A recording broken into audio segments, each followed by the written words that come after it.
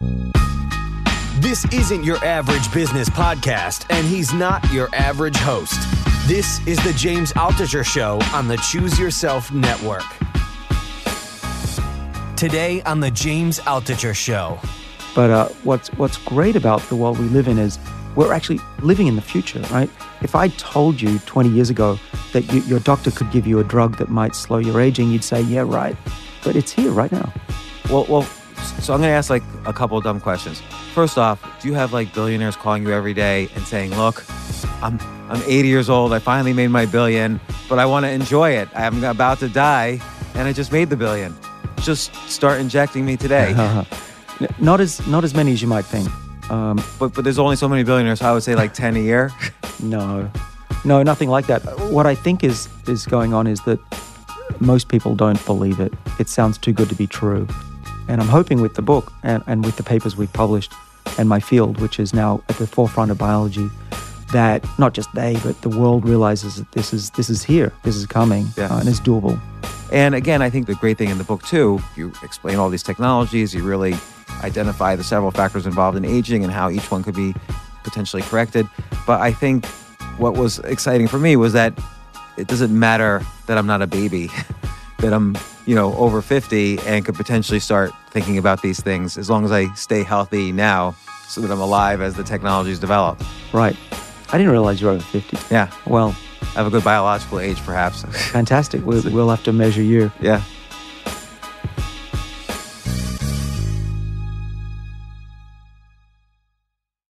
I am so happy to have David Sinclair, author of the book Lifespan, The Revolutionary Science of Why We Age and Why We Don't Have to. Again, the book's Lifespan. David, welcome to the show. Thanks, James. So I'll just, by way of intro, you work at Harvard Medical School. You've worked all over the place. You've started a bunch of companies. We'll talk about that in the longevity and anti-aging space. This book, Lifespan, you kind of review kind of your lifetime of research in the anti-aging space, which means basically you've covered just about every technique, strategy, science, molecule involved in anti-aging. It's almost like, I would say this is like right now the Bible for longevity and anti-aging. I can't think of anything that is more comprehensive, right, in an easy to understand way. Some of the science is hard for me to keep track of the names of all the different enzymes and so on, but it's easy to read this at a low level or at a higher level, so it's good both ways. And you give practical advice, plus you describe what you do. So welcome to the show again. Oh, that's great. Thank you. And here's how I want to structure this. I know what's on everyone's mind is that essentially the basics, how can I live longer? What should I start doing now? Is it too late? When is it too late? When is it too early? And then the second thing is I'm going to have dumb questions that you don't answer in here, maybe because it's too simplistic. And then I want to find out what you personally do. And then you've had an incredible entrepreneurial life involving, longevity, anti-aging, biotech. Maybe we can get into that and see if explore the idea if someone is not a, experienced researcher like you, if there's any way as an entrepreneur to get involved in this space, because it's such a fascinating area and we're kind of right at the frontier of research. So that sounds good. Yeah. Now, would you say like right now we're almost at a tipping point in anti-aging? And the reason I asked how I'll define tipping point. Up to now, I feel even though the average lifespan has improved for humans, I think that's largely due to the fact that infant mortality has gone way down, so that's brought the average up. And we've eliminated, because of vaccines, we've eliminated things like, basic flus killing you and measles killing you, mumps killing you. We have all sorts of new techniques and technologies around cancer, heart disease, strokes, Alzheimer's. So I feel like the cap on lifespan has not moved up, but that we've all moved closer to the cap because we've eliminated many of the reasons why someone would die.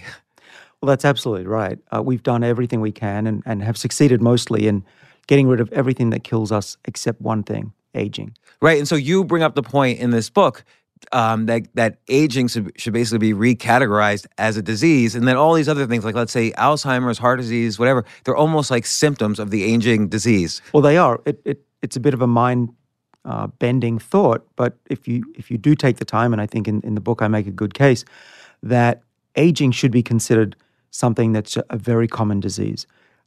though we're not raised to think that way. So it takes a while of thought process. Let me start with one idea. What is the difference between aging and disease? Do you know? Well, maybe you've read the book, but most people don't know. I would say the traditional thing is that you wouldn't think of aging as having a cause other than the fact that the only cause, I think traditionally people think of the cause of aging is being born. Right. Well, in the Middle Ages, we thought that cancer and dying from an infection were these, voodoo natural causes. And then we figured out, hey, there's actually a pretty easy solution. You wash your hands, you clean the water, you can take a dose of radiation. Now that I think we have a really good handle on what's causing aging, we now can think of aging like we do those other diseases. But there's another statistic that I think will help listeners, viewers who are still not convinced that aging should be a disease. The definition of aging is only aging because it happens to most people. If you go to the Merck Manual of Geriatrics, which I have on my shelf because I like to read it and remind myself. Just like bathroom reading, the Merck Manual of Geriatrics. Sure. How big is it? Yeah, it's the Bible for my field. The definition of a disease, let's start with that, is that if something deteriorates over time in your body and reduces your function or your health, if it happens to less than 50% of people, we call that a disease, okay? Cancer, heart disease, Alzheimer's, etc.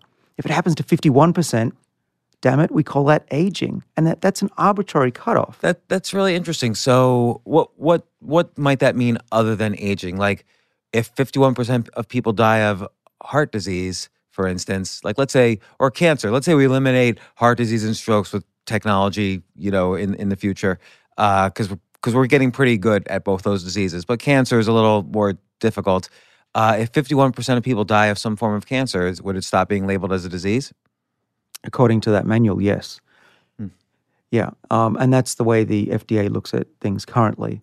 But just because more people get it than not, I think that makes it even more important to address. The other thing about maximizing our average lifespan, we've got to the point where it's extremely difficult to push it further. There's only small gains to be had with the current approach to medicine, which is treating cancer separately than how we treat heart disease from how we treat Alzheimer's. In fact, we do that very poorly. Right. So all of these things will kind of take us to the cap, the maximum lifespan, which let's, for the heck of it, call it 115 years old or 120 years old. I think someone has lived documented to 117.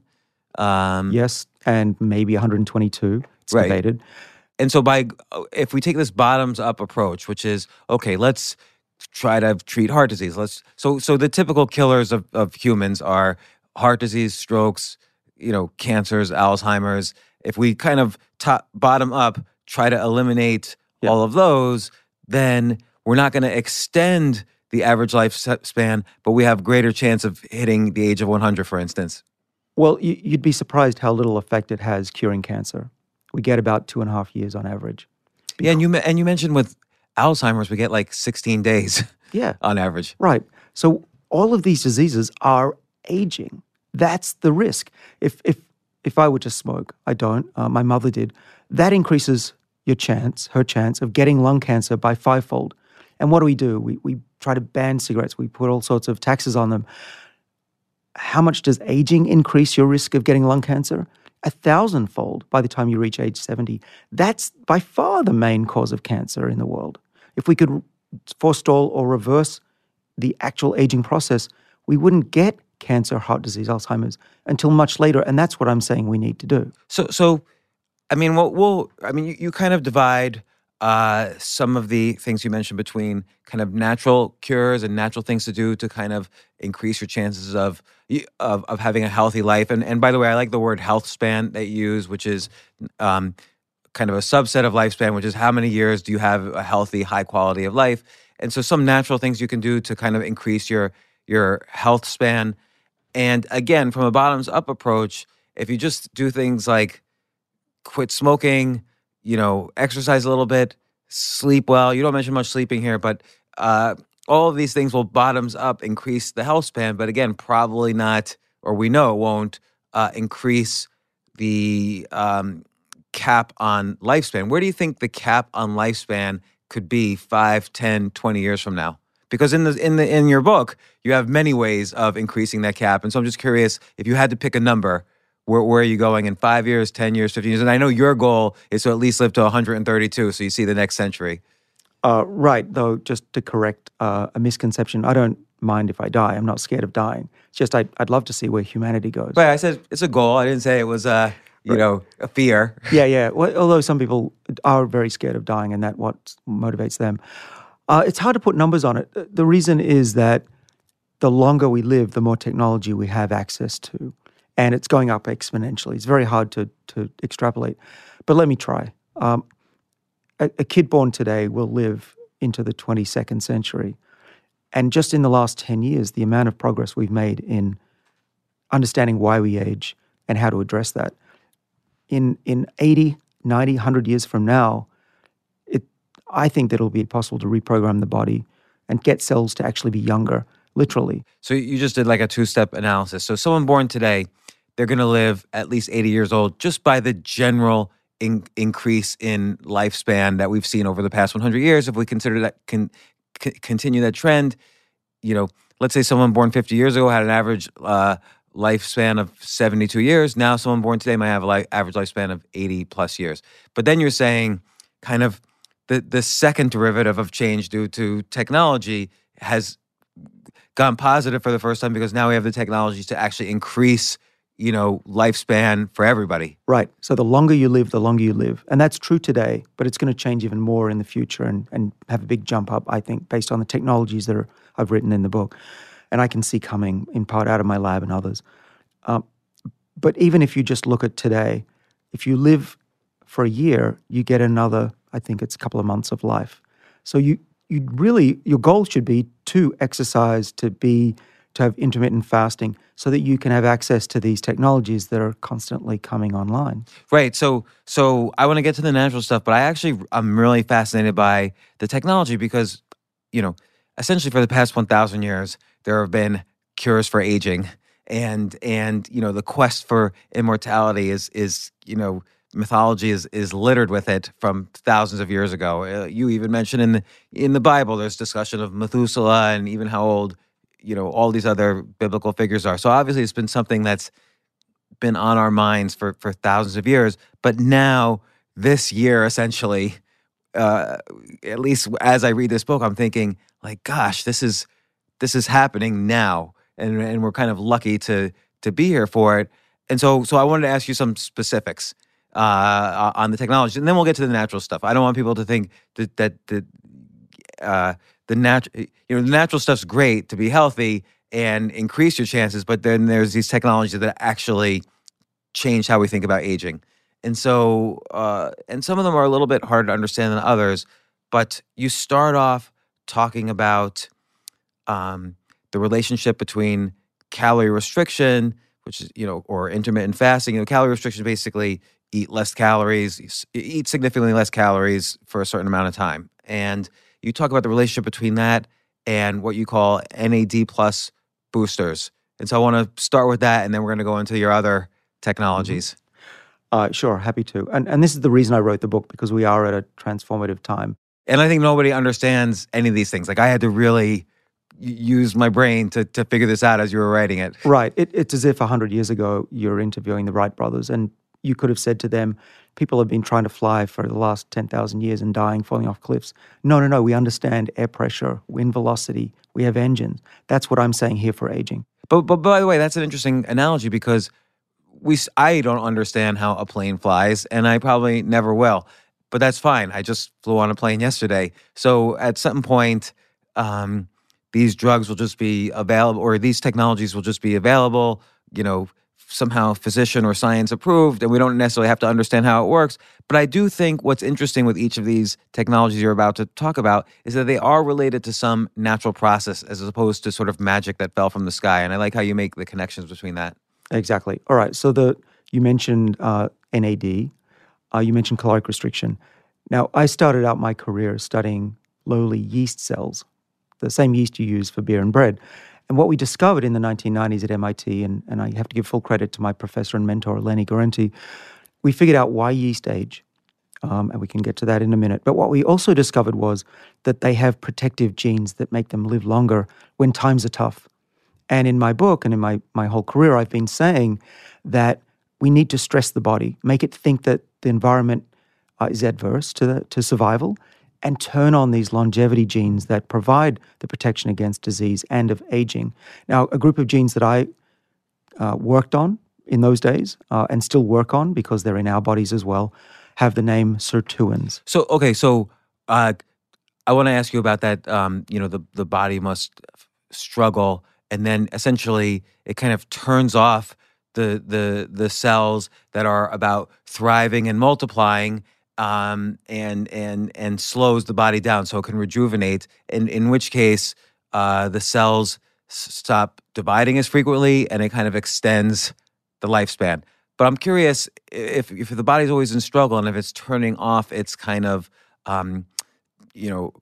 desire or energy to thrive and multiply and do all the sorts of things we can do, is there a negative to that? Do we start to feel weaker or, less like moving? Yeah, you'd think that. And when I first started in this field, caloric restriction was thought to work by slowing metabolism down. And nobody wants to live a life of a kind of a weak zombie. But that's not what happens. We've discovered that when you're hungry, when you calorie restrict, whether it's an animal or a human or a monkey, what happens is your metabolism actually is altered but speeds up. You get more energy. And those who have tried intermittent fasting and caloric restriction will vouch that you become more alert, you feel like you have more energy, and that's borne out in the biochemistry as well. So why would that be? Because if you're not eating, isn't your brain gonna tell the body, hey, we better preserve the fat we've got, let's store it up, and won't that slow down metabolism? Well, it actually burns the fat, right? At least for the first 4 weeks, you're going to be in a state of burning fat. It's also going to be changing your energy production, making more energy. And why is that? Why would the body burn more energy? The reason we think is that it thinks that that the body's under threat and it needs to get into the defensive mode. And so imagine a tribe who's running out of food 50,000, 100,000 years ago on the plains of the Serengeti. They are not going to feel weak. They're under threat for survival. They need the energy to go walk 50 miles and find more food or water. And that's what we think is going on. This actually makes me think of something kind of related, but it's sort of analogous. When I see people, and you could attest to this too from your entrepreneurial background, which we'll talk about in a bit, when I see people who are running their businesses and it's super high stress, let's say they're in a super high stress period, maybe laws are changing, maybe business is going down, they're in such high stress that it seems like and this has happened to me, I don't get sick, but then as soon as I sell the company or things get better, I've seen people have heart attacks like the day after they sell their company. Is it related to that? Like your body is under this extreme stress, so you're in this kind of fight or flight strengthening, and then when it's over, the body collapses. Is it similar to that kind of effect? Or am I imagining that? No, I don't think you're imagining it, though I couldn't say I've seen a study that proves it. But I also, anecdotally, I can tell you the same is with me, and I'm buying and selling companies, so it's very stressful. Now, I just don't want to confuse psychological stress with biological stress. They're two different things, though they're connected.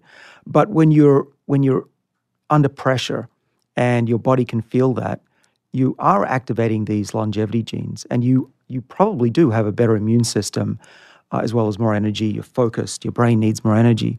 And then when you relax, and your body switches them off because the body doesn't keep these defenses on unless it has to. That's the key. If we sit around, we build up fat, we're watching TV all the time, we're always full or we're never really hungry, our body says, I'm not going to waste our energy of the body protecting us against cancer and heart disease and other things. You have to tell it to. And the way to tell it to is either change your lifestyle, get in the zone, like we talked about, with determination and stress. And then the third way are the molecules like this NAD that you mentioned, where we can artificially mimic the benefits of fasting and exercise. Right. So right now, but with caloric restriction and intermittent fasting, combined with enough exercise to tell the body, hey, we're in the real world, we're not just lying around. These are sort of natural ways to extend health span and get closer to that current cap of what a lifespan might be for humans. But then if you kind of accelerate all of those processes with some of these technologies that you're about to talk about, that the theory is, and you've seen it in various studies, the theory is this will extend the lifespan, not just extend our ability to be healthy to our capped lifespan. You're saying the lifespan is not capped because we could take all of these natural things and really juice it up. Right. So even with a good diet, good exercise, you're still probably not going to make it past 110. That's pretty hard to get. That's one in, I think, 1 billion people or something like that. And in part, that's got to be due to genetics, like whatever's... It is. At some point, my epigenetics are going to tell my genes, okay, you need to start slowing down now. Right. And those extremely long-lived people were lucky enough to be born with a beautiful set of longevity genes. But for the rest of us, 99.99% of us, we have a little bit more work to do. And while those centenarians, those people that lived 120 or around that, often they have a terrible lifestyle. They smoke till they're 100 and that kind of thing. That doesn't mean we can do that because we're average schmoes who got regular human genes. So we can do our best to get to, let's say it's 100 in a healthy way with everything that we know about lifestyle and exercise, diet. But if we're going to go beyond that, if we're going to bring everybody up, we need something radical. And we can talk more about them, but they fall into a few different buckets. One of them is boosting the body's survival, which we've just mentioned, like NAD is a molecule that will do that. The second approach is to kill off the old bad cells, the zombie cells, we call those senescent cells. And then third way, which I think is really the game changer that will get us beyond anything we've dreamed or we've talked about so far, is reprogramming the body to be young again. Now that's new tech, we'll get to it, but that is something that goes way beyond anything that we've had until now. Yeah, so and then you also slip a little bit more into the future in the book when you talk about gene editing, and then there's a few other technologies I want to ask you about. But let's start with the NAD plus. So as you were about to mention, you were studying sirtuins, these proteins. Yeah. So sirtuins, think of them as the protective enzymes in the body that tell the body when times are tough, hungry, exercising. And there are 7 of them in our bodies, in each cell, and they do different things. But together, they protect us. Now, they do a lot of things. We're still figuring out what they do, but we know about 100 different things that they do to make us healthy. These 7 sirtuins. Yes. And they're in every single cell in the body. The genes are, depends on the cell type, they turn them on in different ways. But yeah, pretty much most cells will have all 7 turned on. And what are some of the ways they help the cell, help the body that we've discovered? Well, okay, so they are central regulators of brain function. So if you boost them in the brain, you get a mouse that is resistant to Alzheimer's, but it also lives longer, which is pretty interesting. So these are longevity genes that also protect us against the ravages of aging. Another good example is that they control the body's digestion of old proteins. So when we're hungry, where the body gets its energy besides fat is taking old proteins and throwing them in the recycling bin. In the cell, it's called a lysosome. And that gets rid of those old proteins. So what are the old proteins like lying around? Well, why? Yeah. Why do I have like it's like an attic of protein? Yeah, because it takes energy to digest them and recycle them, and the body doesn't expend energy unless it has to. So if I eat steak like a year ago, will some of those proteins still be somewhere in my system? Some of them will be. And they accumulate, especially the misfolded ones. They aggregate. We know Alzheimer's is caused by that, other diseases. But there's something called chaperone-mediated autophagy. Autophagy is just meaning auto-eating. And it takes a couple of days of fasting to really kick that in. And we're learning now with drugs that we're trying to develop that we could potentially do that with a pill. But the point is that our daily lives, because we're always essentially eating and snacking, that never really gets turned on in a big way. And so if, for instance, I have a friend who tried a 3-day fast, just water, and on day 3, he was telling me it's like he woke up. It's like suddenly he was on speed or something. He felt so much energy, and that's after 3 days of or 2.5 days of no eating. Yep, that's probably why. But at some point, though, you have to get tired or feel weak or something. Well, I don't fast long enough to be able to tell you from experience, but those who do it, Peter Attia, for example, they say that they feel great once you get over the hunger. That's one side effect. But getting back to these sirtuins, they control these processes. So without them, you don't live longer when you calorie restrict. You don't live longer when you boost NAD levels. And that is actually the biggest breakthrough up until this reprogramming stuff, which is now we understand why diet and exercise works so well. And now we can make drugs that take us way beyond what we can get from just being hungry. Right. So you're saying so diet and exercise activate these sirtuins to basically protect the cells better. Right. And of course, my colleagues who are listening are screaming, David, there's more to life than sirtuins. And that's true. They fall into three main buckets of longevity genes. There are the sirtuins, which we work on. There's another one called AMP kinase, which regulates how much energy or senses how much energy we're taking in. And we can talk about how to tweak that pharmacologically. And the third main one is called mTOR, or just TOR, and that responds to amino acids, how much meat you're eating, for example. And that is also a key regulator of how long animals and probably we live as well. But it seems so we'll talk about all those. It seems sirtuins has been a central focus of your research, particularly when you started researching, and now this is almost considered like ancient research, but the effect resveratrol has on sirtuins, even though it sort of didn't become that necessarily useful as a way to sustain life. It was the first time you realized that a cell can affect the functioning of these sirtuins. Yeah, that was we're talking about 2003 to 2006, where we showed in yeast and then in worms, flies, and then mice, that if you give a mouse that's eating an American Western diet resveratrol, it was immune to the negative effects and would live just as long as a lean, hungrier one. That was the first demonstration, A, that you could find a safe molecule that would prolong some aspect of lifespan and health. But I think more importantly, it showed that you could mimic caloric restriction with a drug one day. And I still am a big proponent of resveratrol, or I'm a believer. I'm still taking resveratrol every day. And do you take it like in some pure form? Because again, for instance, resveratrol is found in red wine, obviously. So everybody kind of applauded around the world when this research was done. But you have to have like 1,000 glasses a day to have the effect. Right. So how do you get a more raw resveratrol experience? Well, I have a 44-gallon drum of resveratrol in my basement that's been a supply for a while. That's pharmaceutical grade. But there are people selling resveratrol. I would just, if anyone's interested, make sure the company is reputable and it's high grade material. Like I go to the drugstore right now and buy resveratrol, but like what's pharmaceutical grade? Well, for us, it was ultra pure, made under drug conditions in the lab. Of course, not everyone has access to that, but that you don't need to take that. I think resveratrol is one of the few molecules that is fairly cheap, so there's no reason to doubt that what's in the product is what's in the product. So like if you take a typical tablet that's sold on the market, how many equivalent glasses of wine is that? Well, the average glass of red wine has about 1 milligram, and I'm taking a teaspoonful in my yogurt every morning. That's close to 1 gram. So yeah, like you said, 1,000 glasses of red wine every morning is what I'm doing. I see. So and then you take it with the yogurt to help the body absorb it a little better.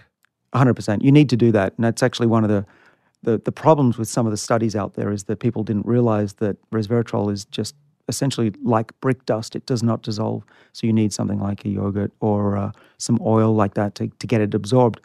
That said, I've had my cardiovascular system looked at. It's extremely healthy. So at the very least, it's not doing me any harm that I can see. It's very cheap. So that's the risk-benefit ratio that I do in my head as to whether to do it or not.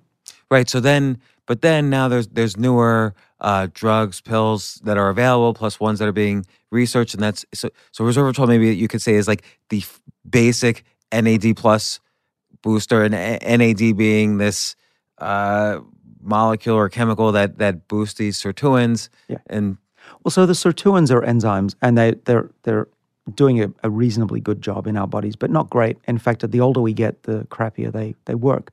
Is that because we weren't used to evolving them? Like they basically worked until we had kids and then the job was over? Exactly. Right. We are at the whim of the lack of natural selection. So after age 40, we're lucky to stay alive much longer. And that's the problem.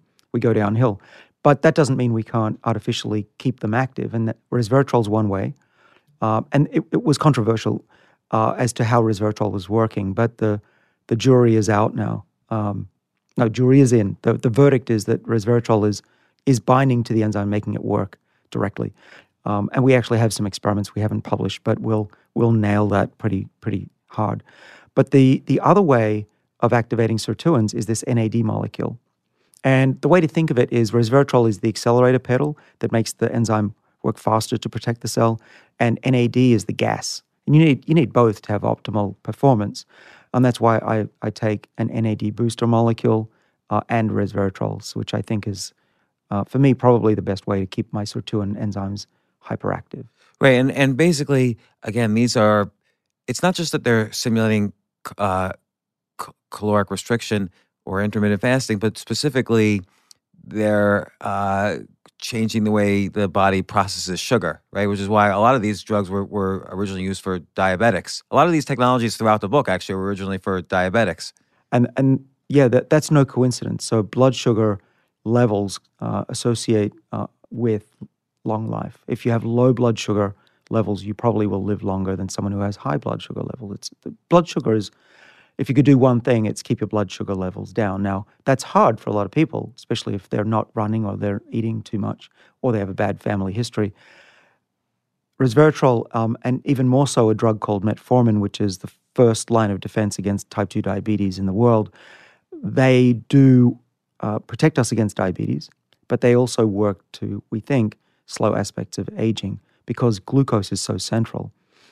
Think of it this way, these defenders of the body, which I listed, remember they're called sirtuins and AMP kinase and TOR, they regulate all sorts of anti-aging defenses. One of the main ones is make sure your sugar levels stay low because sugar is really dangerous for the body.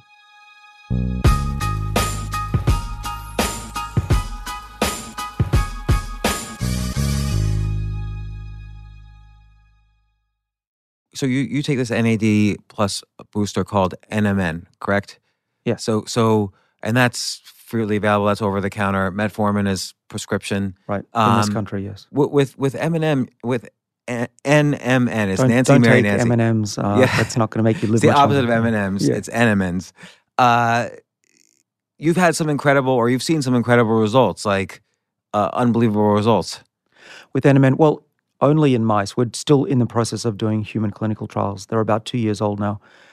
So far, things look promising, but nothing to report yet. But in the mice, labs around the world have used NMN and other what we call NAD booster molecules. These are precursors to NAD. They're not NAD itself. Some of the effects that we've published are protection from radiation and increased endurance in old mice. Others have shown slight increase in longevity, not a lot, by just a few percent, but protection against heart disease, heart attacks, even Alzheimer's. And so a lot of stuff happens in mice that doesn't translate to people, which is how much of our genes do we share with mice? 95. So and let me just, because I'm naive at this.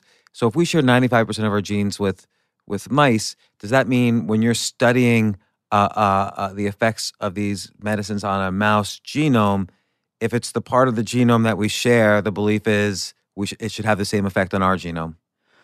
Well, it's more than just the genome. We're built differently. We're bigger, different metabolism, different lifestyle. But it's basically the closer you are genetically, the better the model.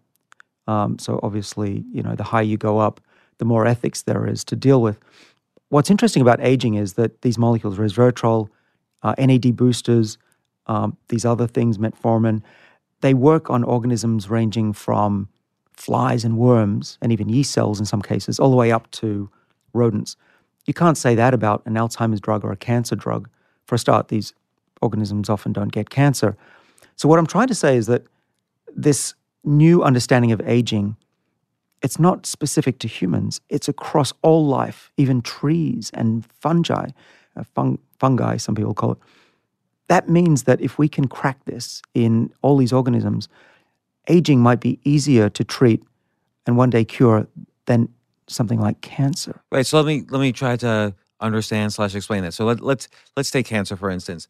Cancer, there's no such disease as just cancer. There's Right. lung cancer, breast cancer, leukemia, brain cancer, and each of these cancers is a different type of mutation, different types of tumors, or if it's leukemia, it's spread throughout the blood. So it's completely different treatments. It's really kind of a basket of diseases where you're saying if we could identify what are the one or two traits of aging and we treat that, that might be a better way to handle this huge umbrella that happens as a result of aging. And so, and correct me if I'm wrong, I'm just trying to understand for myself.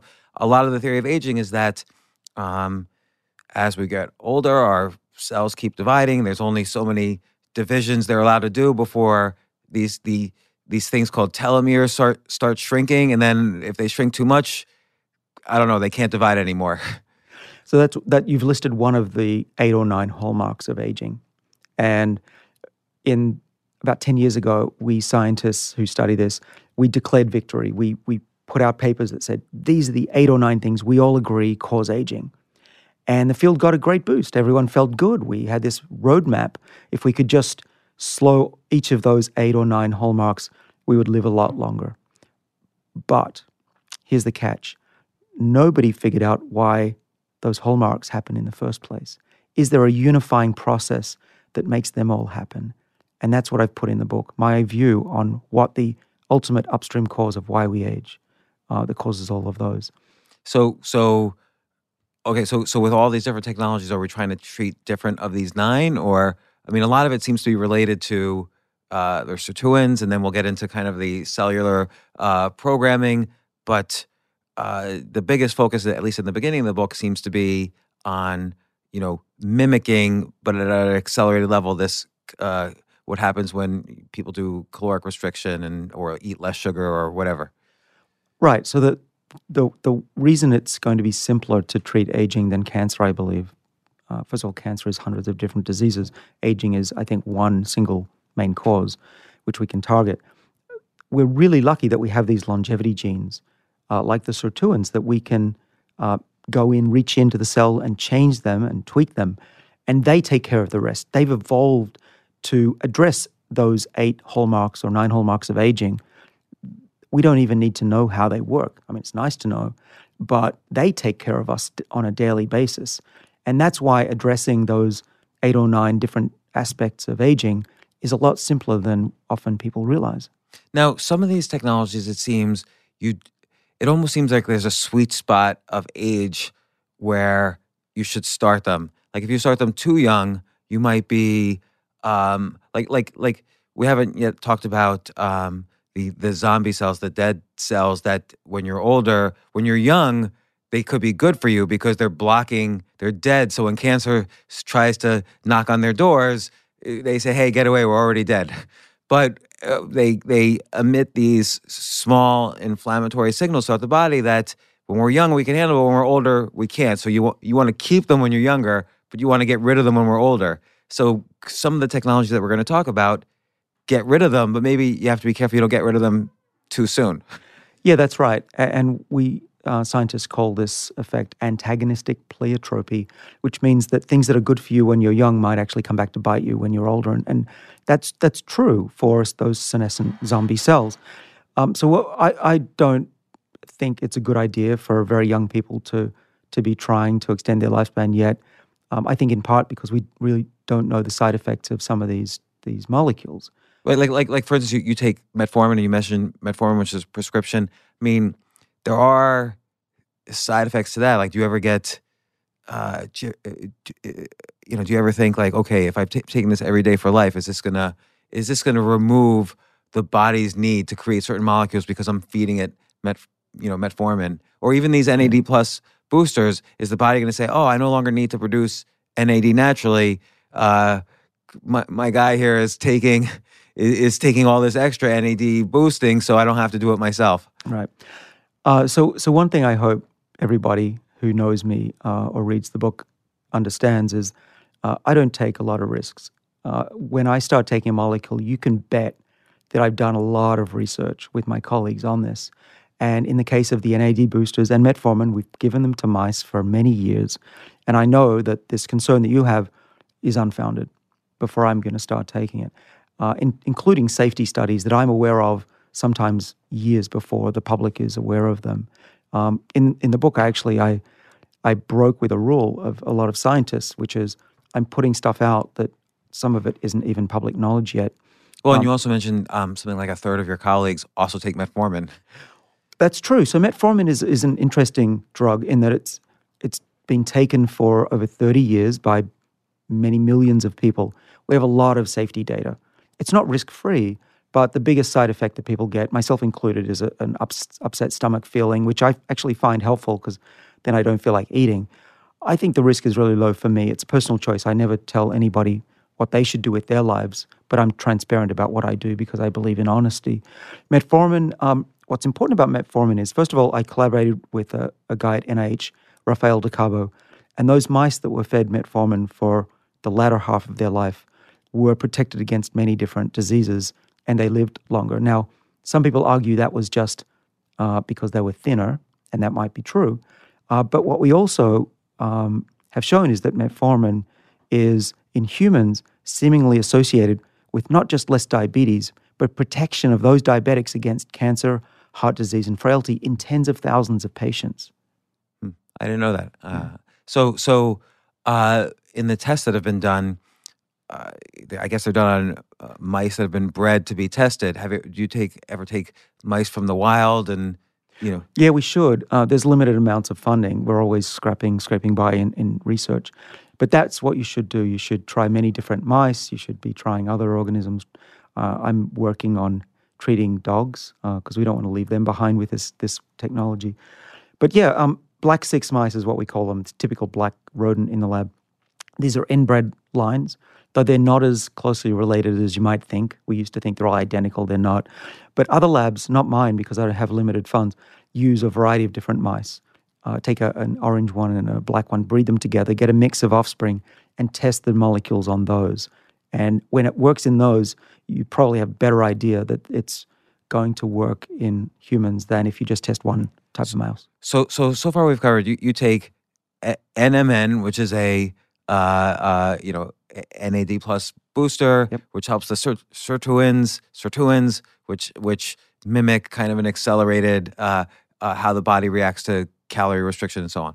And the metformin also, just from what I was reading, you take 1 gram. It seems like when they prescribe it to diabetics, often they prescribe 2 grams. So you're taking kind of half that because you don't have diabetes, I'm presuming. And with the NMN, do you ever talk brand? You don't talk brand in the book. So you just take something that is generic NMN. Right. And has been tested in animals. So, and then the third is resveratrol. That's my triple combo. Resveratrol. And you also mentioned your dad. How old's your dad? 80. Your dad is on the same kind of, what do you call it, the same routine as you. And he's, I don't know, skydiving or whatever, mountain hiking. Right. We just got back from Uganda. We were up in the jungles with the gorillas. And, that it's not a clinical trial. I'm a Harvard Medical School professor, right? I'm not going to say this is proof of anything. But it is heartwarming to see an 80-year-old hiking up the jungle, the rainforests of Uganda with his 5 grandkids. That's what life should be like. That's what life is about. And if I can contribute to more people living a life like that and beyond, that would be a life well lived, I think. And you see brain function also. He's super sharp. In my father, you mean? Yeah. Yeah, my father. If you didn't, he still has gray hair. He's not looking 30, but everything else about him speaks 30-year-old. He doesn't walk like an old person. He doesn't think like an old person. He doesn't have the pessimism of an old person. He is, for all intents and purposes, a 30-year-old running around the world having a great time. And so just to finish your personal routine before we move on to the other technology, you also take vitamin D3 or vitamin B3, vitamin D, Yep. vitamin K something. K2. So what? And then 83 grams of aspirin. So what are all those? What are they all doing? Yeah. The K2 is keeping calcium out of my arteries, hopefully, and putting it in the bones, which is what we need. And do you find the intake of vitamins actually the body absorbs them?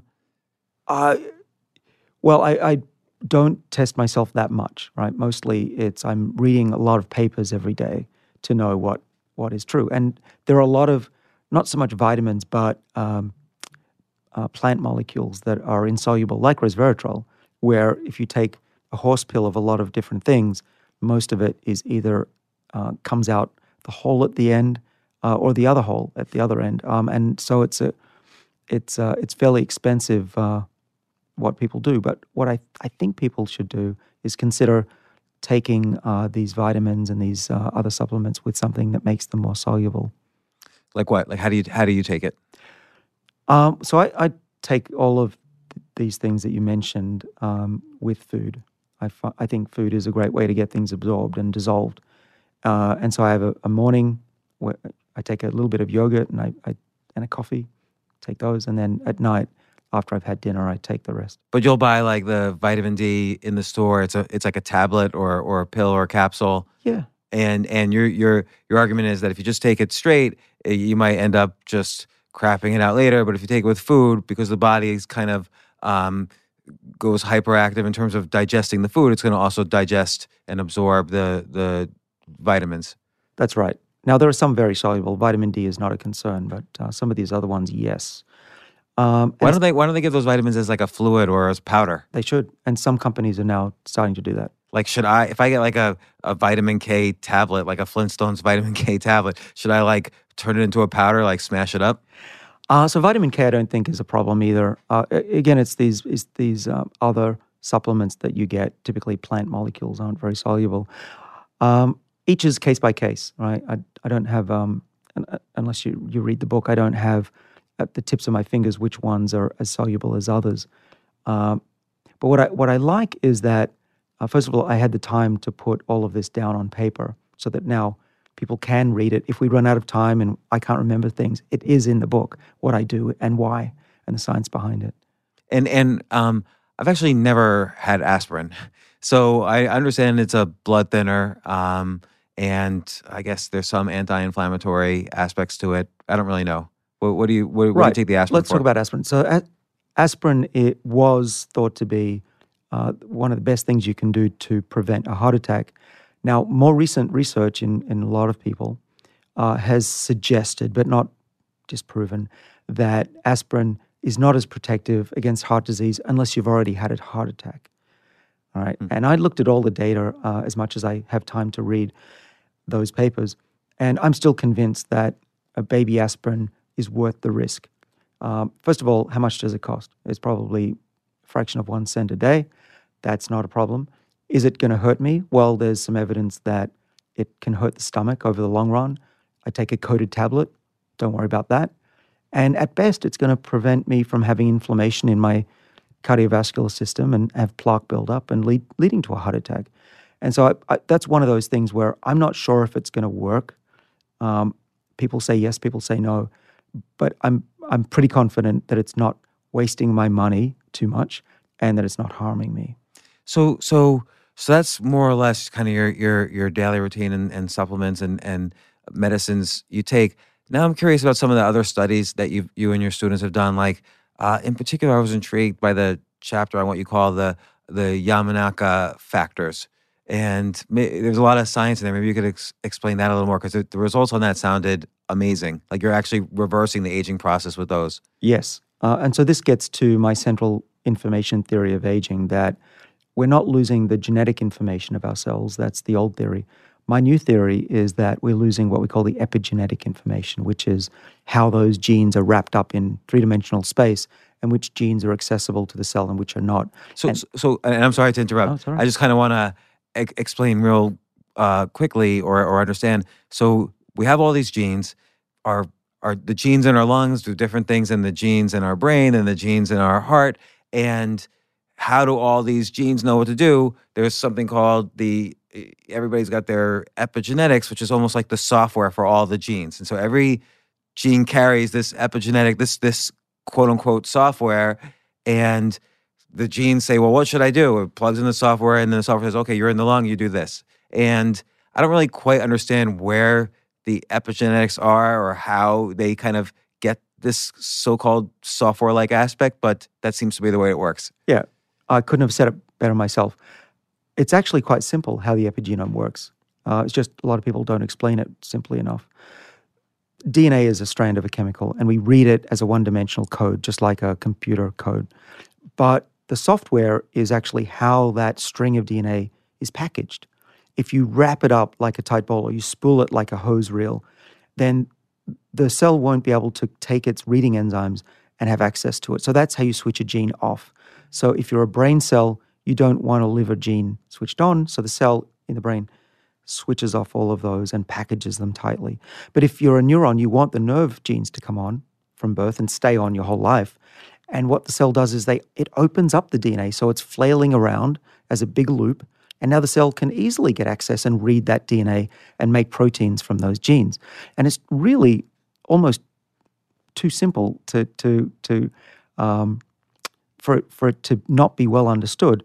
It's compact chromatin, compact DNA is off, and open chromatin loops is on. Now, what I'm saying is that aging, large part of it is that compaction and that looping gets messed up over time. It jiggles around. You don't have that packaging the way we have when we're born, and cells lose their identity so that a brain cell starts reading genes from the liver and vice versa. And why does it start to do that?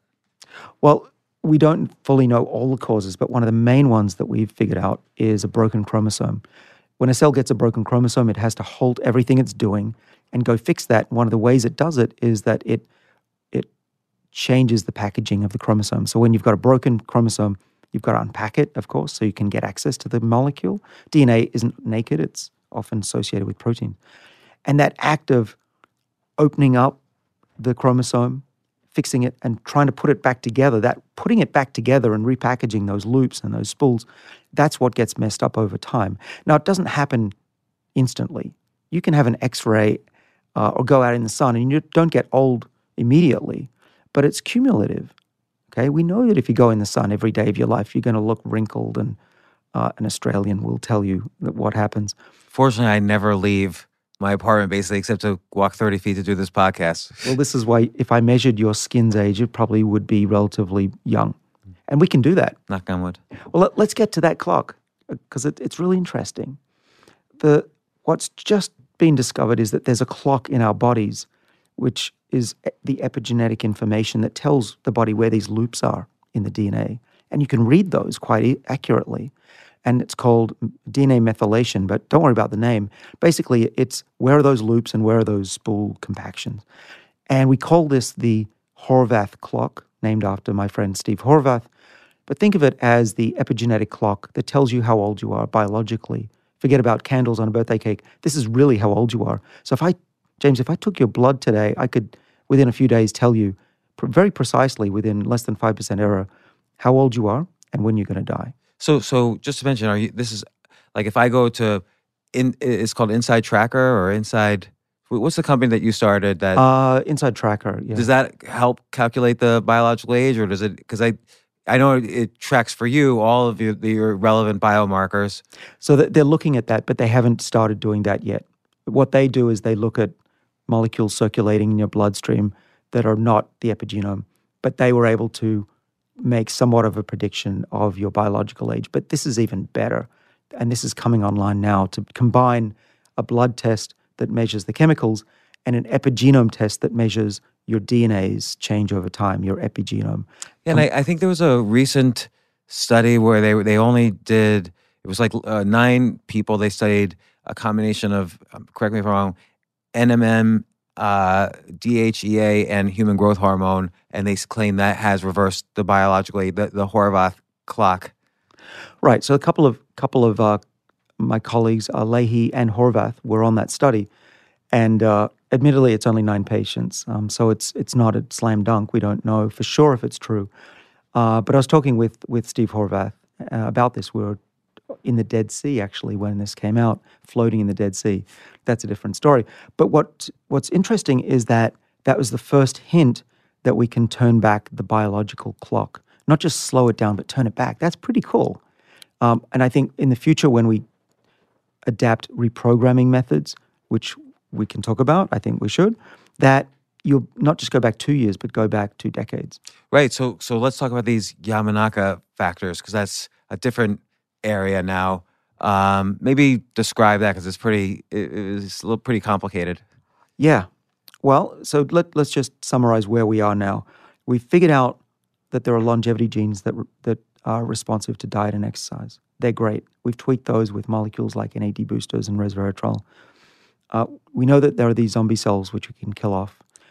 The big one, though, the really big one that would be a game changer in our lifetimes, allowing us to get way beyond what we naturally can get with good lifestyle, is what we call partial cellular reprogramming. You mentioned Yamanaka factors. Yamanaka is a Japanese fellow who in 2012 won the Nobel Prize for discovering that four or more genes can be put into cells, old cells, and in the dish make them stem cells. So artificial stem cell production. So and I'm sorry to interrupt. I'm only interrupting to kind of clarify and so that I understand and hopefully everybody else. So he was able to take kind of embryonic stem cells, meaning they had the potential to be anything at that point still, and recreate them from first, I guess, mice and then later adult humans, or the research is to be able to recreate them from adult humans. Right. So think of it this way. If I had the 4 Yamanaka factors with me, they're back in the lab, I could put them into one of your skin cells, create a dish with all of your cells growing, reprogram them to be stem cells, what we call pluripotent stem cells, meaning they can turn into anything we want. And then by coaxing them with various chemicals, I could turn dish A into nerve cells, dish B into skin cells, and beautiful young skin cells, or turn them into a new heart. So I always try to understand this, like, and I don't want to, because we still have a lot of ground to cover. I don't want to spend too much time on this. When you say turn a stem cell into, let's say, a skin cell, what do you do? Like inject it with other skin cells, or how do you do that? It's easier than that. My students do it all the time. You just squirt in a cocktail of a few chemicals and they respond. How do you know what chemicals to put in? Well, that's what scientists are have been figuring out since 2010. Okay, so like so go on. How would you take these stem cells then and make them useful for anti-aging? We don't, but Yamanaka gave us the clue as to how to reset the biological clock. What we know is that Yamanaka factors strip away the biological clock back to zero, which is not going to be useful for us. Otherwise, we'd turn ourselves into the biggest pile of stem cells or a tumor. But what we and a couple of other labs in the world have realized, if we just tweak the Yamanaka factors in the body, in a mouse, for example, if we turn on not all of the Yamanaka factors, but just a few of them, the safe ones, we can take a cell back in time, but not so much that it becomes a stem cell. So it's partial age reset of the body. So, okay, he identified these 4, whatever you call genes, Yamanaka genes. Yeah. So, and that if you turn them back on, they might be lying dormant across our body, but if you turn them back on, they sort of revitalize this biological age. Yeah, they take the age of the cell back. They strip off the bad epigenome marks, these methyls I mentioned, and the cell gets young. And what we have just put online is a paper that's admittedly under peer review, so I still need to get through that process. But what the paper is suggesting is that when you reverse the biological clock, put those loops back in place the way they were when we were young, the tissues revive of an old animal. And in that paper that we put online, which anyone can Google, it's on bioRxiv, it's called, they can see that we can restore the vision of an old mouse. Yeah, I thought there were 2 things that were amazing. One is your student, right? Basically, first off, just to summarize your own research, if you deal with all 4 Yamanaka factors, apparently there's some risk of weird types of cancer. Your student turned off one of them, then did his thing, did it on a mouse's eyes where the neurons or where the eye cells were dead and they came to life again. That was the first experiment, right? And so we did that in collaboration with Zhigang He's lab. He deserves credit because this is his lab's work. We supplied the 4 Yamanaka genes, which we with an injection to the eye of a mouse. Then what he did was he pinched the back of the eye, and what happens normally, same as if you break your spine, is that those nerves die and the mouse will never see again. Instead, when we turned on the Yamanaka factors after the damage, those nerves grew back. So theoretically, then you mentioned the spine. If someone has a spinal injury where the nerves or the cells die, and so they're paralyzed, could this potentially be useful for healing permanent spinal injuries? We think so, but I have to be careful not to overpromise because that's a big claim. I think on fresh injuries, it's going to be easier than on old injuries. But nevertheless, these results that we've seen with the optic nerve give me hope that we can repair aspects of the central nervous system, including the spine. And so what brings you to the longevity conclusion with all of this? So obviously, right. you're I guess you're reprogramming the cells to have these factors. You're reprogramming these cells to not have all the aging that happens in cells. Right. Well, there's two big things here in this study. The first is when we damage the body, we see an acceleration of aging, which is pretty cool. People didn't know that. But then when we turn on those Yamanaka genes, they strip off those methyl chemicals that have accumulated with the aging of the eye, and then we can read the clock going backwards. The eye actually is younger when we read it.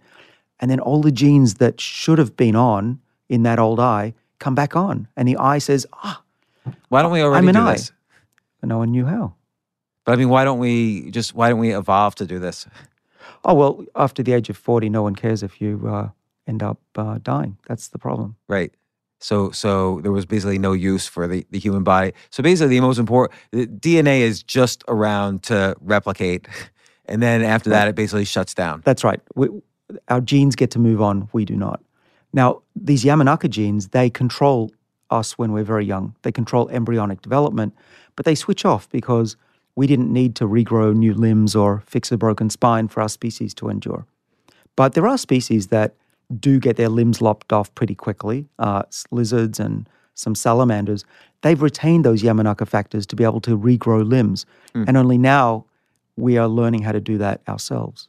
So right, because we have the same genes, or we share a lot of the genes with these, animals that regrow limbs, must be in there somewhere for us to be able to do it. And you're arguing this is the way to do it. Right. So just like Jonas Salk, when he was testing the polio vaccine, he injected himself.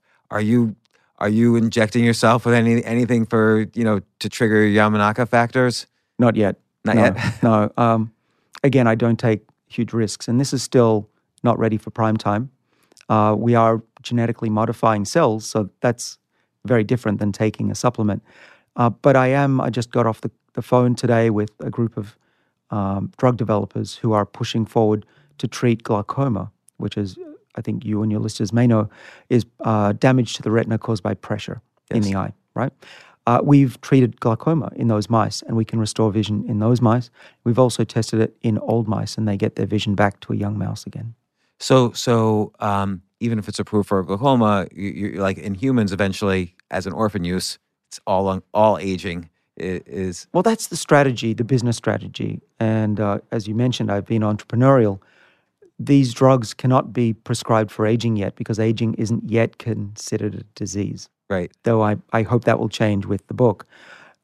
So what it means is that we have to develop drugs for a small percentage of the population. It could be glaucoma for one drug. Other companies are looking at fatty liver and obesity. But that's how we get the medicines on the market. But then, like you say, doctors can try these medicines on their patients and see what happens under the clinical trial conditions. So how many years would you say until we're regularly, dialing back the clock? Oh, well, these drugs are really, really hard, and they tend to fail more often than they succeed. So I don't want to overpromise. But I can tell you the timeline that, if all goes well, that we're on. Within 2 years, we'll know if it works to restore eyesight in people. And then because we're in a effectiveness trial, you're in an effectiveness trial, phase 3.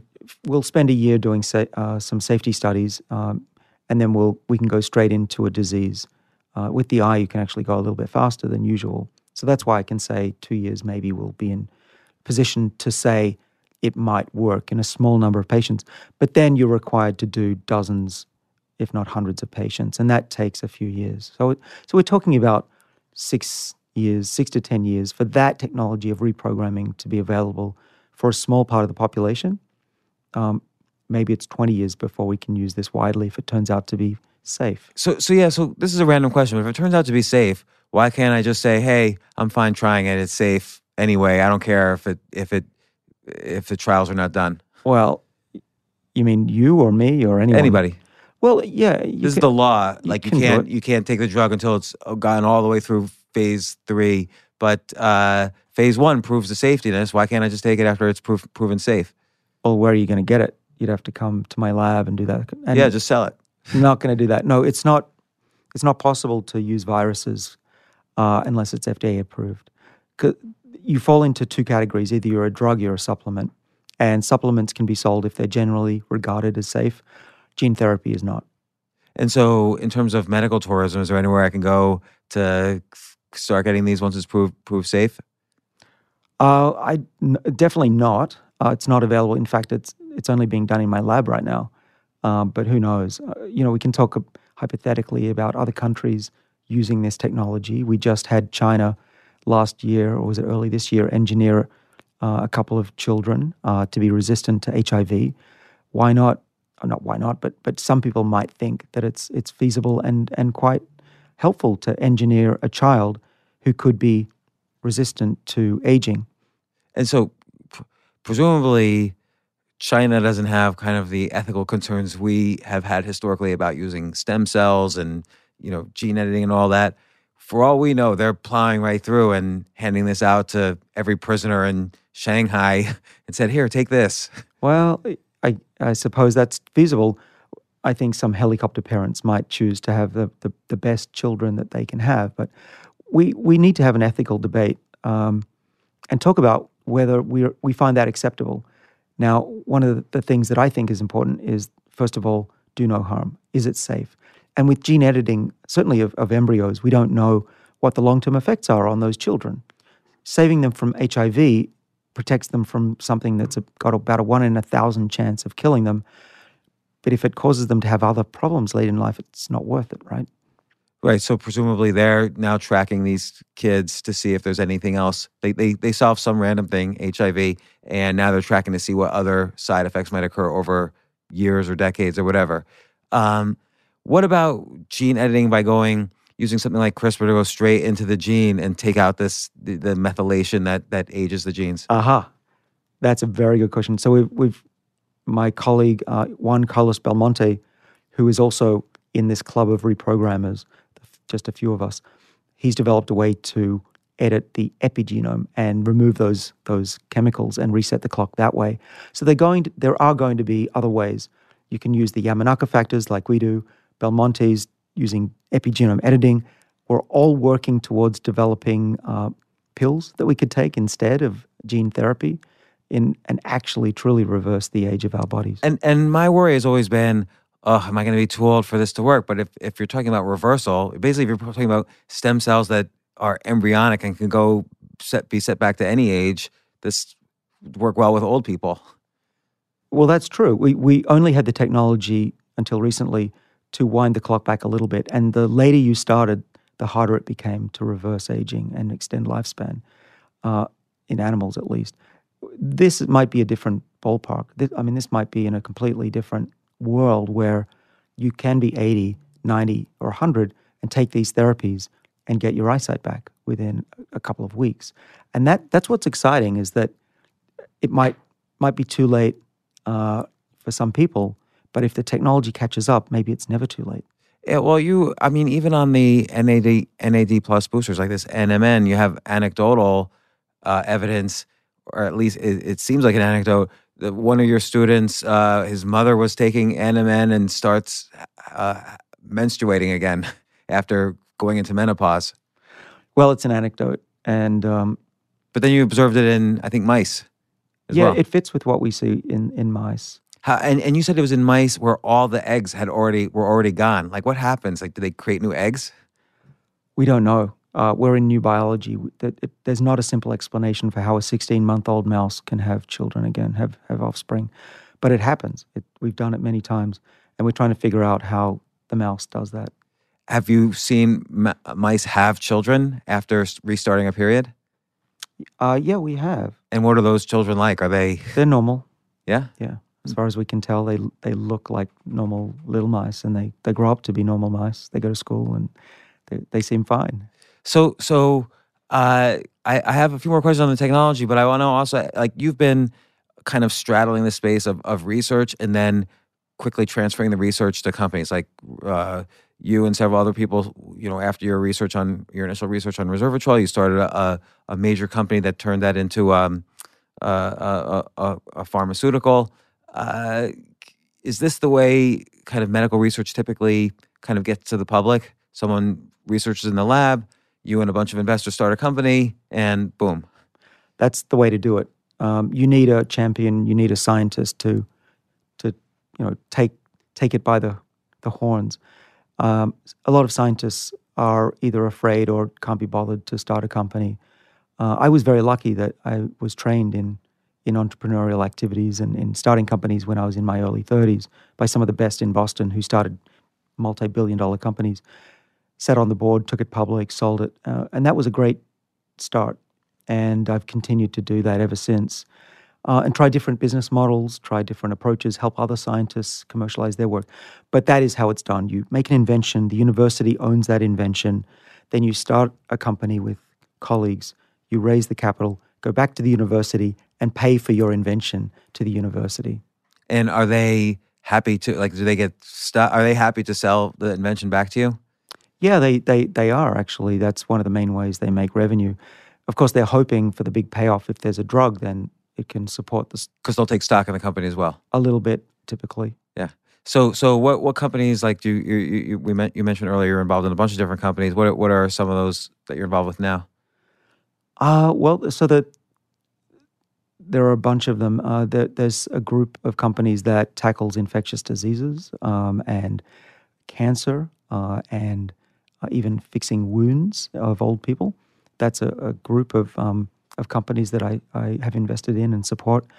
There's another group of companies that focuses only on aging, and they tackle many of the hallmarks of aging that we discussed. And they're at various stages. Some are in clinical trials, with ones with an NAD booster in Boston. Others are still in an animal preclinical stage. You should. Have you considered starting like a hedge fund so you can raise, lots of money to kind of shepherd these companies through their various stages, like drug trials, marketing, and so on? Have you considered like raising $100 million, $1 billion, because you have a track record of success? I mean, the resveratrol company sold to GSK for $720 million, so that's pretty good. I was great for the investors. It wasn't as great for the patients. That program is now lying in wait. But the idea itself that, again, as you mentioned in the book, that resveratrol, that a cell or a molecule can affect these sirtuins for the first time, that allowed you to move on to the NAD plus boosters and so on. Well, it did. And also what's not generally known, because GSK doesn't broadcast it, is that they did clinical trials with the molecules that we developed, and they looked like they worked. In a phase 2 study, they used it for an inflammatory disease called psoriasis. But all companies have different priorities, and so they went on with something else. That said, the science has been validated. It was really controversial, and in my career, ups and downs, and times I couldn't get out of bed.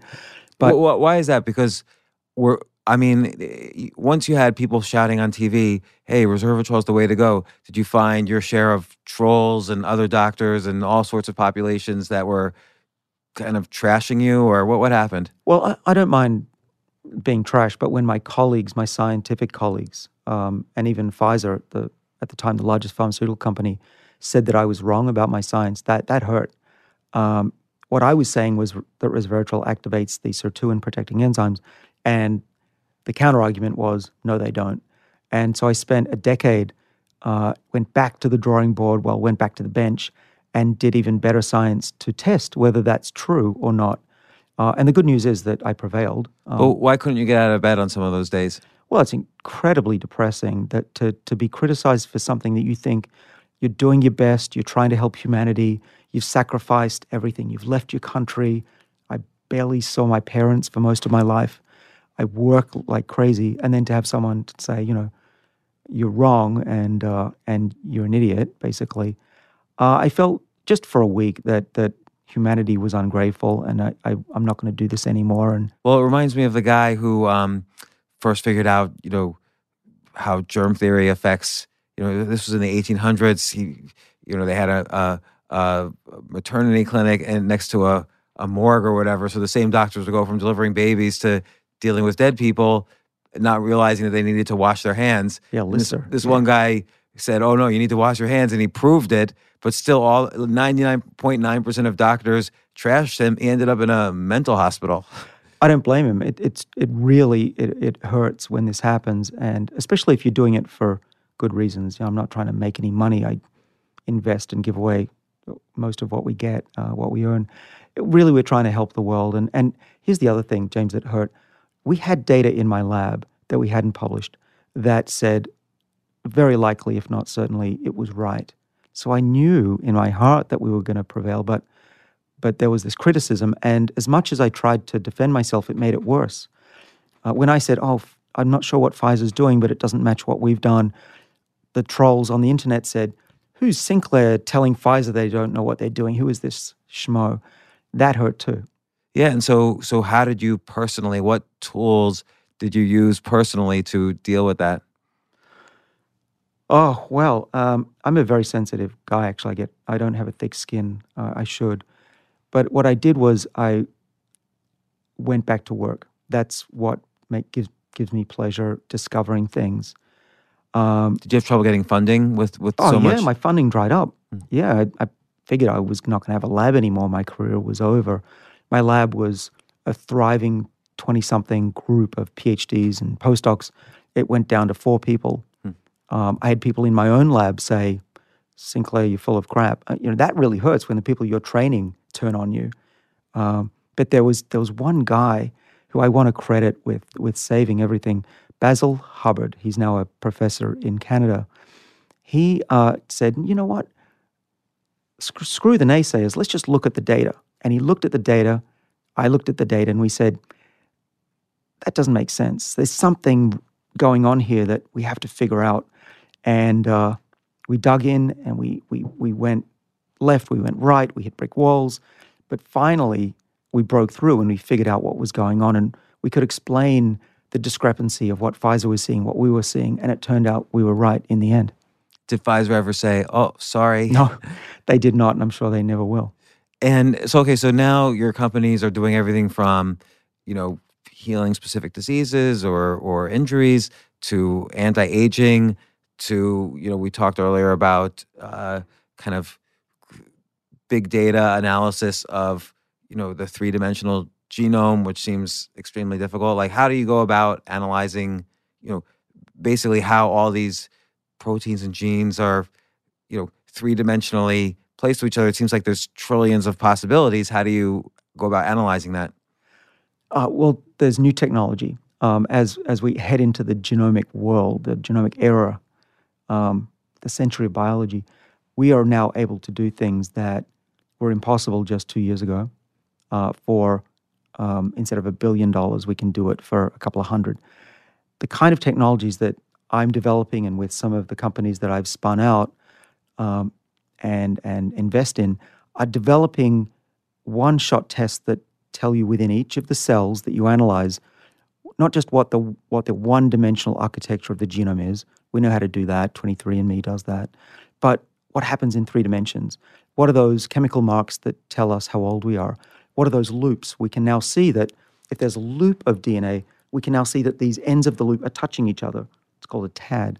And we can measure those very quickly, very cheaply. And with these tools, within just a couple of days, and at this point maybe a few $1,000s, you can have not just a one-dimensional map of a tissue, but a 3-dimensional, eventually a 4-dimensional map of a tissue for very little money. And that'll tell us way more than we can get just by measuring those mutations that we currently measure. But my worry is if it's no longer linear, the complications increase like literally a trillion-fold because you have exponential number of possibilities. So you have to look at so many genomes to get some understanding of what's the average, and what's a deviation from the average. Like, how would you do that? Well, that's very And, perceptive. and what's the outcome? What's the outcome you hope for? Well, okay, so we faced this problem a few years ago in my lab as well as many others, that we had so much data, even for a single point in the genome, it's n-dimensional. It can go for 100 different dimensions. How do you store that information? And when we started with the human genome, we called it the reference genome, and we use math, pretty simple math, to match someone's. If I take your genome, I can match you to the original one. But that's one dimension. That's pretty easy. So that's basically exactly how speech recognition works. I know what the word, I have all sorts of models of what the word yes looks like. And then when I speak, I could statistically match it with a database of words. And I just said yes, it matches that in the database. But now you can't have a database really of all these. Exactly. It's too big. Well, so we just learned last week that we're likely to be awarded a patent for putting the genome on a graph rather than a linear database. And graph analytics is the way to go for all these complicated data sets. And then how many genomes do you think you would need to have of like real people so that you can really do proper analysis on them? Because I imagine in China, by the way, the reason I'm asking this is China has no ethical qualms about just, hey, 2 billion people, give us all your genomes, it's ours now, because there's no privacy issues there. Yeah. Well, some countries like the UK are deciphering millions of their people's the genomes of the population. In the US, we are also doing it. Already 23andMe has 1 million or whatever genomes. So it's coming. People are either paying for it or the government is insisting. In China, they're, like you say, they're doing over 1 billion genomes they'll have eventually. When you get up to those numbers, and I think the minimum, it's a spectrum, but probably a minimum you need is a few thousand genomes. It's better if you have 10,000. It's better if you have 1 million. When you get up into those numbers, and you're not just looking at the code of the DNA, you're looking at the software on top of that, we're going to learn so much why a cancer cell in your body sits there for 20 years and a cancer cell in my body might multiply uncontrollably. That's the kind of information that we currently lack, but we're building that database right now across the world. So you're basically hoping to build, to have a way of analyzing these graphs of these genomes, and then knowing the sort of outcomes of the humans who supply those genomes, you'll be able to kind of figure out which loops do which, when they connect, when they don't connect, or when they have distance from each other. But that of course, will require very sophisticated analysis. I'm going to be curious how you ultimately cross that bridge. But the end result is a lot more information about just any kind of disease or for sure. Maybe even personality factors. Who knows? Yeah, exactly. And that's sometimes, or probably, why we don't have such a great understanding of how our genes control our lifespan and our health, because there's all this other regulation. I mean, if you look at a computer, how are you going to figure out what's going on unless you also look at the software? You've got to look at the software, and that's what we're doing. I was just yesterday for a number of hours on the call with a company called Dovetail Genomics, another company that I shepherd and have invested in. They're the ones that can take your tissue and show you the 3 dimensions. And what they're doing is collaborating with me to look at how that changes over time during aging. And we're going to test what happens when you reprogram the cell to be young again, exactly see how those loops go back to being young again. And then we can figure out how the cell does it. Right now, we're not really even sure how it's possible that a cell has the information to reset. Where is that backup copy of the epigenome? We don't know where it's stored at all. We've got to find that. Yes.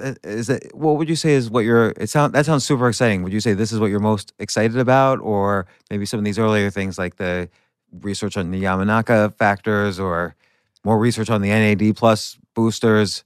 Well, I get excited about a lot, but the most exciting thing for me, the most challenging thing for me, which is most exciting, is the Yamanaka factors tell us that there is a backup copy of youthfulness and we can access it with those genes.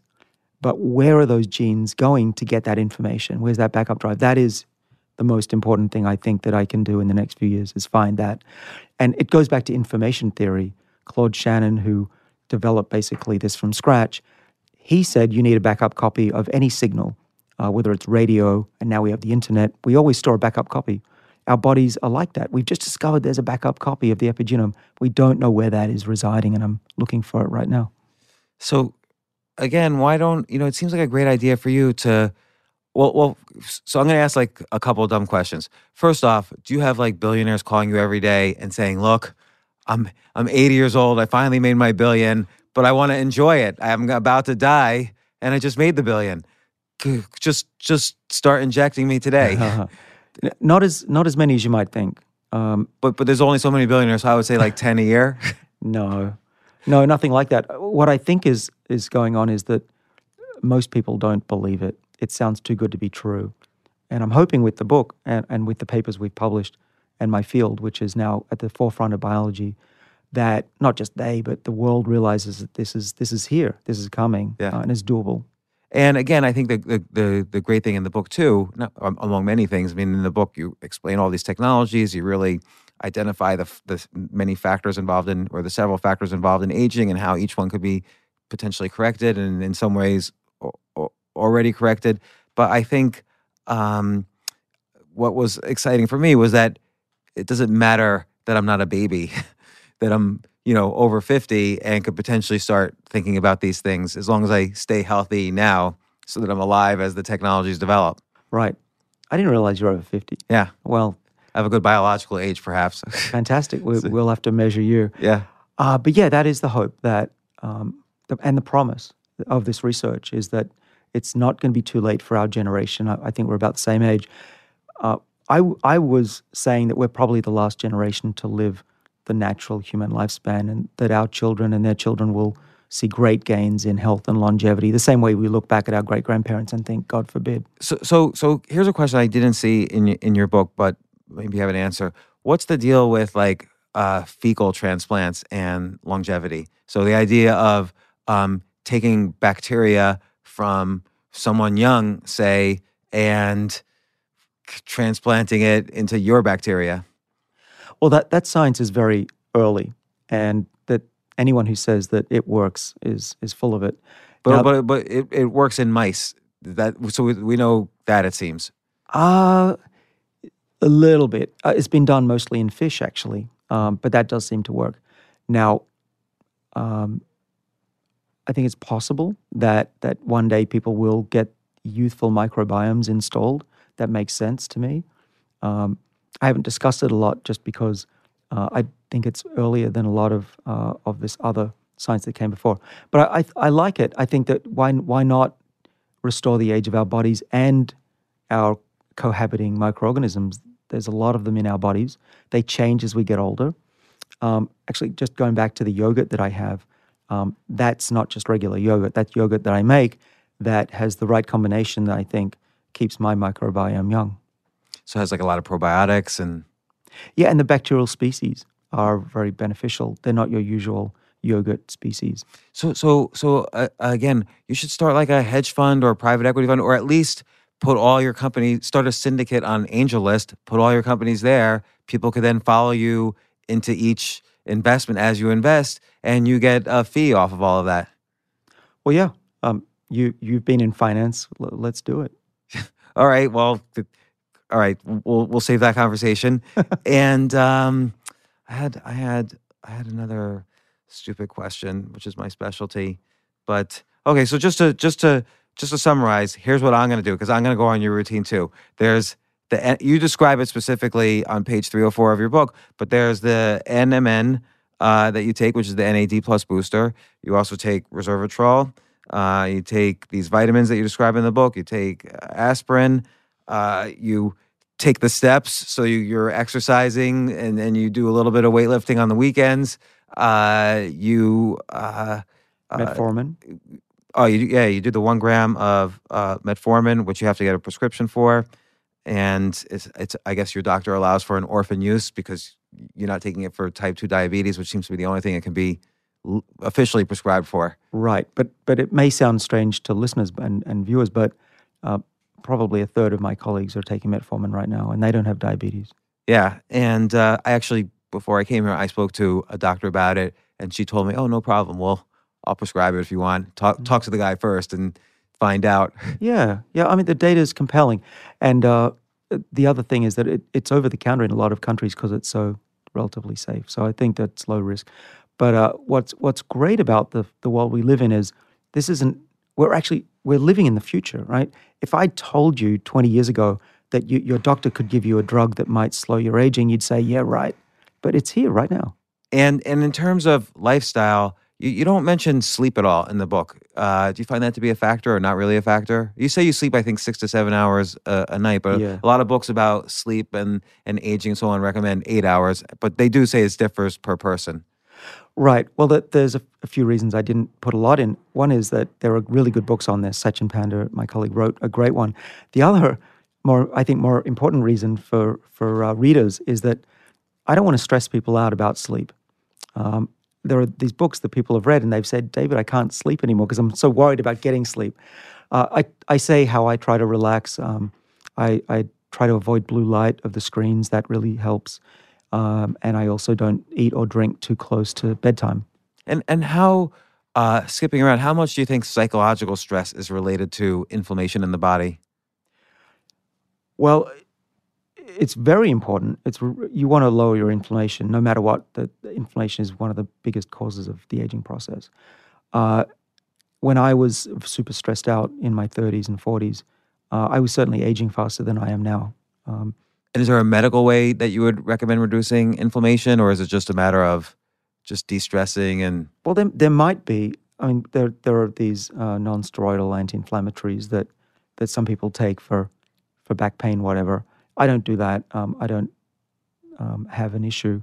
The aspirin is helpful, I think, reducing overall inflammation in my body. That's what I do. What I do, though, is I've learned over the last 30 years from my 20s how to overcome psychological stress. Haven't you? Yeah, it's definitely different. Like now, things that I've encountered at 40, when I encounter them at 50, I can say to myself, I can deal with this. I know how to deal with this. You sort of, there is a sort of benefit to aging, which is a tiny bit of wisdom on some of these things that used to be very stressful. Yeah. Well, so the adage that I always remember when I'm stressing out is nothing seems as good as you think and nothing seems as bad as you think. And I've found that to be true throughout my life. Yeah, I have a similar one, which is, I'll figure this out. I just repeat to myself, I'll figure this out. Now, final question, but I do want to say this is a book I'm going to read and reread and study and keep track of your career to see what the latest things you're always doing. But the book is Lifespan, The Revolutionary Science of Why We Age and Why We Don't Have to by David Sinclair. And it's just an amazing book. I have almost every other page bookmarked here. But final question is there anything I can be doing on the fringe? You say you don't take risk. I'm a little okay with risk. If I wanted to take risk, what could I do to fool around with this stuff? All right. And just in full disclosure, because I'm a professor, I'm not recommending, I'm not condoning, I'm not qualified to make recommendations. Okay, you got that? As far as you know, we're not even recording. Good. All right. Well, there's so the third group of longevity genes is this mTOR, and that's the one that measures how many amino acids you're eating. And there's a drug that works to extend lifespan of animals dramatically and seems to reverse some aspects of aging in people. The drug is called rapamycin. The problem is that in high doses, it knocks out your immune system, and it's used to treat organ rejection.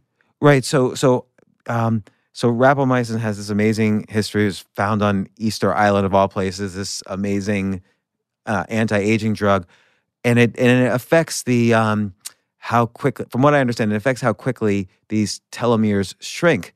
And I think the problem is that when you're older, you kind of need those telomeres to be smaller so you don't get cancer. So is there a problem that if you live longer because of this drug, you could be susceptible to more cancers. Doesn't seem to be. In many studies, if anything, it protects against cancer and diabetes. This mTOR is interesting because it also turns on other defenses against these hallmarks. One of the big things that it does is it digests proteins. Remember, we were saying that these accumulated old proteins, you want to turn that on. So rapamycin will simulate fasting if you're American, and it will digest those. And so rapamycin is great for that. It even can boost the immune system with small, irregular doses. And if you want to be on the fringe, you can look it up. You can find a doctor that might prescribe you low-dose intermittent rapamycin. What does it mean by intermittent? Like once a month, once every 3 days? So no one knows that the answer to what's optimal. What would you do? I'm not doing it. What would you do if you were doing it? What would I do? Again, full disclosure, I'm not saying do it. But if you took it for just a few days and then let your body rest for a couple of weeks, similar to how you do a 3-day fast. Think of it like that. All right. Well, David Sinclair, author of Lifespan, thank you so much for coming on the show. Tomorrow we're going to start a hedge fund and all sorts of other things. So looking forward to having you on the show again where we could brag about how we're 20 years old again. And thanks so much for coming on. As soon as I got the book, I contacted you, you know this, and we arranged to have you on the show. I'm so glad you came. Oh, thanks for having me on. It was awesome. Thanks, David.